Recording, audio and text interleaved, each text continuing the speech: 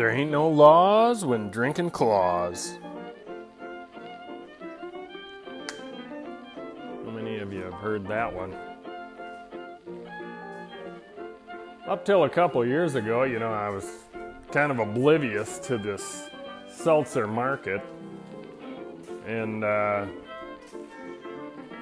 kind of hit me by surprise when I went to go work for an employer where I'm employed at right now, because all of a sudden, this clear water looking shit with alcohol in it and extremely lightly flavored stuff with low calories and no carbs and no gluten. People are just hammering the hell out of it. If you're drinking something to be low calorie, there is a serving size. And, if you're going to have low calories, maybe a dozen of them really isn't going to do the trick. It's only one or two. I think the serving size is actually one of a White Claw. You know what White Claw is? White Claw. And, you can have your laws and you can have your claws, because I don't drink it. I try often. I really, really do. It's something we distribute, and it's something that I've tried probably over a dozen times. I just can't bring myself to like that stuff. But hey, if you like it, I have a couple 12-packs in the basement. Maybe you should come on over and drink them for me. We could talk about homesteading in the meantime, and we could talk about not having any laws, while you're drinking your claws. Welcome to the Poultry Homestead Podcast, everybody. I'm sure glad you're here. We had a dinner time conversation the other day about the no laws while drinking claws, and that's a pretty good phrase, and I have a lot of fun. We had a lot of fun in the conversation there, But yeah, like I said, I keep trying them. I just can't bring myself to like them, But it's 4th of July, so I was gonna try something, but I took a swig, and I'm afraid the rest went down the drain. But just like anything, you try it 1,000 times, and it's just not working for you, and sometimes you just need to pull the pin and not try that anymore. There's a bunch of new flavors, and that's why I tried them, but it just doesn't really do it for me, folks. But hell of a 4th of July weekend, 4 days off here, and I really enjoy my time off, especially as a homesteader, because there's always something to do. No matter how ridiculous it seems, there's always something to do, and as it's 9,000 degrees outside, here I am, splitting wood for this winter. I got a neighbor who's got a tree service, and every time he drops me off a load of wood into my yard, he cuts them into lengths so they fit in his trailer, and he uses he brings us good indoor burning lumber, and he dumps her in a pile out there, and he makes himself a little cash. And by doing that, it saves me an awful lot of money, because here I am. It bought me a couple Saturdays, each load did,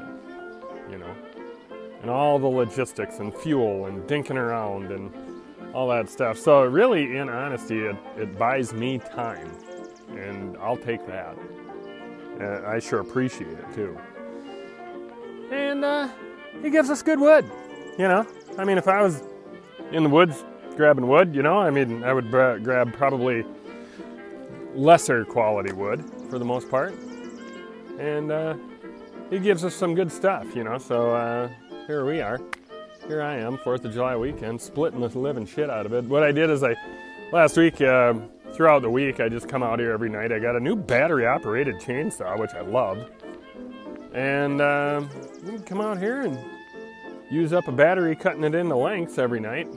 And then before you know it, it's all cut into lengths, and I got it all piled up.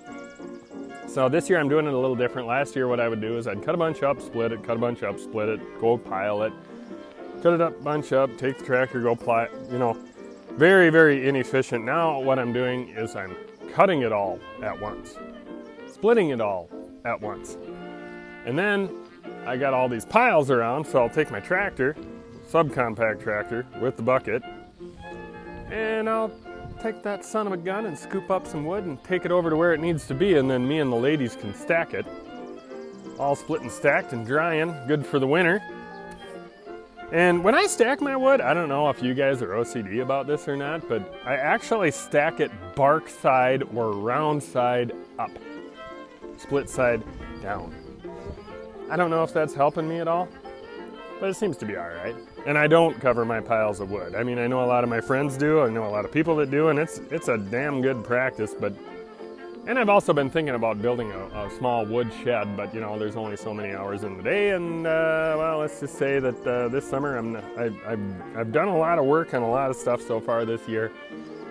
I'm taking a little breather from the huge projects. So that not being a huge project, but I'm still taking a breather from projects, and we also put stuff in priority. But anyway, yeah, bark side up. That's how I stack it. I don't know if that's good, bad, or in between. But it seems to be working. I got plenty of dry wood. Plenty of dry, big wood for the burning. So, subject matter of the day today: barnyard mix chickens. Folks, do you do the barnyard mix? Do you do the barnyard mix? A lot of people don't have roosters, and that's great. Roosters can they're a blessing and a curse. A blessing because you always have sustainability, a curse because your chickens look like shit. Our chickens, a good chunk of them have skin missing off of their back. There's a few well-feathered ones that do not.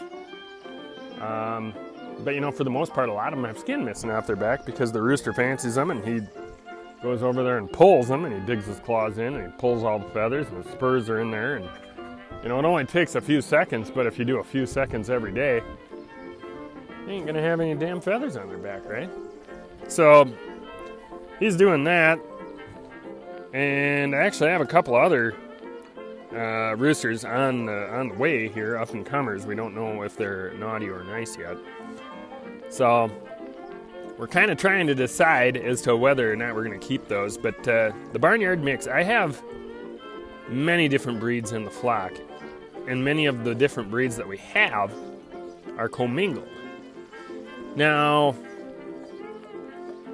the rooster screws them all. The rooster can screw its kids, the rooster can screw its sisters, the rooster can screw anybody. Any breed, anybody, anyway, anyhow, anywhere. Now, most of the birds we have are significantly good layers. Very prolific, if you will. Now, the good layers are great, And then coupled with the fact that they're, for the most part, this last hatch we had was basically a straight Buff Orpington rooster by the name of Captain Stud Muffin. Now, Captain Stud Muffin, the reason he's still here, living with us, is because he's good to my wife, he's good to my daughter, he does a lot of breeding, and he makes it quick. I've seen roosters that 3 or 4 of them will gang up on one hen, they're holding her down, and frickin' just a atrocious looking frickin' circle of whatever. And it makes you want to kill them all. It makes you want to get your frickin' Uzi, bring it out here, and just start mowing those fuckers down. And that is exactly how I feel about that. Stud Muffin, it's hard sometimes for the ladies to kind of watch him do his thing. But really, in all honesty, he's pretty polite. And for the most part, he's not that bad to the ladies, So we have him, and the hens we have, there's some straight up hens. The only straight breed we are breeding right now is Buff Orpington, because we have a Buff Orpington rooster and probably half a dozen Buff Orpington hens, which are very pretty. They're they're good layers. They're good meat birds. They're kind of a mix. I have 2 Freedom Ranger hens with huge legs, waddling all over the place. I have 2 black Australaps. I have a bunch of barnyard mix. I have 2 olive eggers, 2 white leghorns, 3 California whites. Let's see, I'm out here looking at the chickens right now. And then just a mixture of in between. I think I have, I probably already said Sapphire Gem. Who the hell else? Oh, I have a bunch of barred rocks, which are really good to us. And this, I think it's Golden Comet. Is that what they're called? I think that's what they're called. But anyway, yeah, good layers there too. And those have been laying eggs, and then we've been hatching them with our rooster Antonio, who is a barnyard mix. I have a few naked necks mixed in there too. And those genetics hold on strong because I haven't bred it out of the flock yet, a lot of these chickens, their grandfather was a naked neck. There's a couple breeds that were supposed to be purebred, and I really don't know what kind they are. It's kind of a white and brown mixture of a breed that's really small, like a California white or a white leghorn, and the tail feathers are kind of like that. It's a really neat breed, and I don't quite know what it is, but it lays a green egg. I think it might actually be called like a rainbow egger, but I'm not quite sure on that. Don't quote me. But the birds, they enjoy each other, and they enjoy each other's company. And it used to be that the like breeds hung around like breeds. These guys aren't doing that. They lay like a motherfucker. I mean, we get a lot of eggs. We're up to about 50 birds now, and I got a bunch of chicks in the brooder that are all sired by a Buff Orpington rooster. Now, a lot of those will be Buff Orpingtons, but not all of them. They all kind of have a buff color. The black, usually when I hatch out eggs, about a good half of them to a quarter of them are black. Well, of the 18 that I have right now, only one has some black in it. So that's telling me, I'm guessing it might be a barred rock, but I'm not sure. Buff Orpington, barred rock mix. A couple of the roosters that we have are barnyard mix as well, and some of them are behaved and some of them are not. I had some naked neck roosters and they were horrible. But Buff Orpington barred rock, which is what I'm guessing I have in one of the roosters. He's really ornate. He is basically a white body. He has some barring on the back and the tail feathers, but he has those kind of milky white legs like a Buff Orpington, and he has really long legs, which kind of a barred rock rooster has. You know how pretty barred rock roosters are? His name is Dakota. He's real pretty. We're trying to decide if he's pretty or not. And then Captain Stud Muffin has a 100% barred rock rooster son. Or not barred rock, I'm sorry. A 100% Buff Orpington rooster son. So we figure since his name is Captain Stud Muffin, this one is probably Lieutenant Stud Muffin, I guess. If that makes sense, right? Of lower rank. Captain, he's holding his own. So anyway, we got all these chickens around, and we get eggs all the live long day from all these birds. We're just breeding the hell out of them. We're actually going to be using a lot of these ones that we hatched out for meat. I'm guessing when it comes time for the butchering, the hens will probably stay and the roosters will all go. I'm guessing. Not Stud Muffin, of course, and his son, if he's just as polite and has the same traits, I certainly wouldn't want to butcher him either. Having these Buff Orpington roosters is pretty awesome. So, I'm in with it if they're fine, But like I said, when you have roosters in your flock, you're definitely not going to have beautiful chickens. Some of them are going to have some skin on their back, and feathers missing. So, just keep that in mind. In the winter, they breed a lot less. In the fall, they breed a lot less. But this time of year, God dang it, they're breeding all the live long day, And our chicken run's been good. We've been free ranging them in these barnyard mix. A lot of personality traits, really good things. We just love the way that this barnyard mix has been treating us. And you never know what you're going to get for eggs. You know, we have olive eggers, Easter eggers, white layers, brown layers, tan layers, purple layers. You know, that's mostly your naked necks. You know, I mean, we're getting all these colored eggs, and you know, they're looking good, and I have nothing to complain about. So a barnyard mix, you know, I mean, a lot of you have very beautiful, beautiful flocks, and they're purebred. And hey, more power to you. You can order those from the hatchery at a few bucks. But you know, barnyard mix hatching eggs, if you have an incubator, are usually pennies on the dollar. I mean, they don't charge nothing for them. At least I wouldn't. I wouldn't charge much for them. And then if somebody hatches them out and gives you a straight run, you know, I mean, $1 or $2 a piece. I mean, that's all you're paying. I mean, and you're getting locally sourced chicken. Or layers, however you look at it. And then keep the roosters you want. The rest are made into fajitas. We all know about the mean rooster fajitas. Very famous quote on this podcast is the mean roosters make great fajitas. And you all know that. So as far as barnyard mix goes, I'm all for it. And I'm going to keep having it. You know, I mean, there might be a day where we order from a hatchery and we get, you know, straight up breeds that are very ornate and pretty, and don't keep a rooster with them, but for a couple weeks when breeding time comes. You know, I mean, you need to have a rooster with your flock for 2 weeks in order for this to work, because it takes 2 weeks for the rooster's goodies to get into the oviduct of the egg-laying hen, which is a whole different podcast. But anyway, so keep that in mind. If you ever do it, you can't just have them in there for a couple days and then take them out. You're going to have them in there for 2 weeks and then start collecting eggs at that 14-day mark, and then you can hatch them out. But that's okay, you know. And then, you know, if you want to give your hens a break from a rooster like that, especially if it's a mean one, and then just have a pen full of roosters that fight the hell out of each other all day. You know, if their feathers are missing, no big deal. They're doing it to each other. So, whatever. You know, I don't have much compassion for the roosters that are fighters and mean, if you know what I mean. And that's okay. Whatever, you know.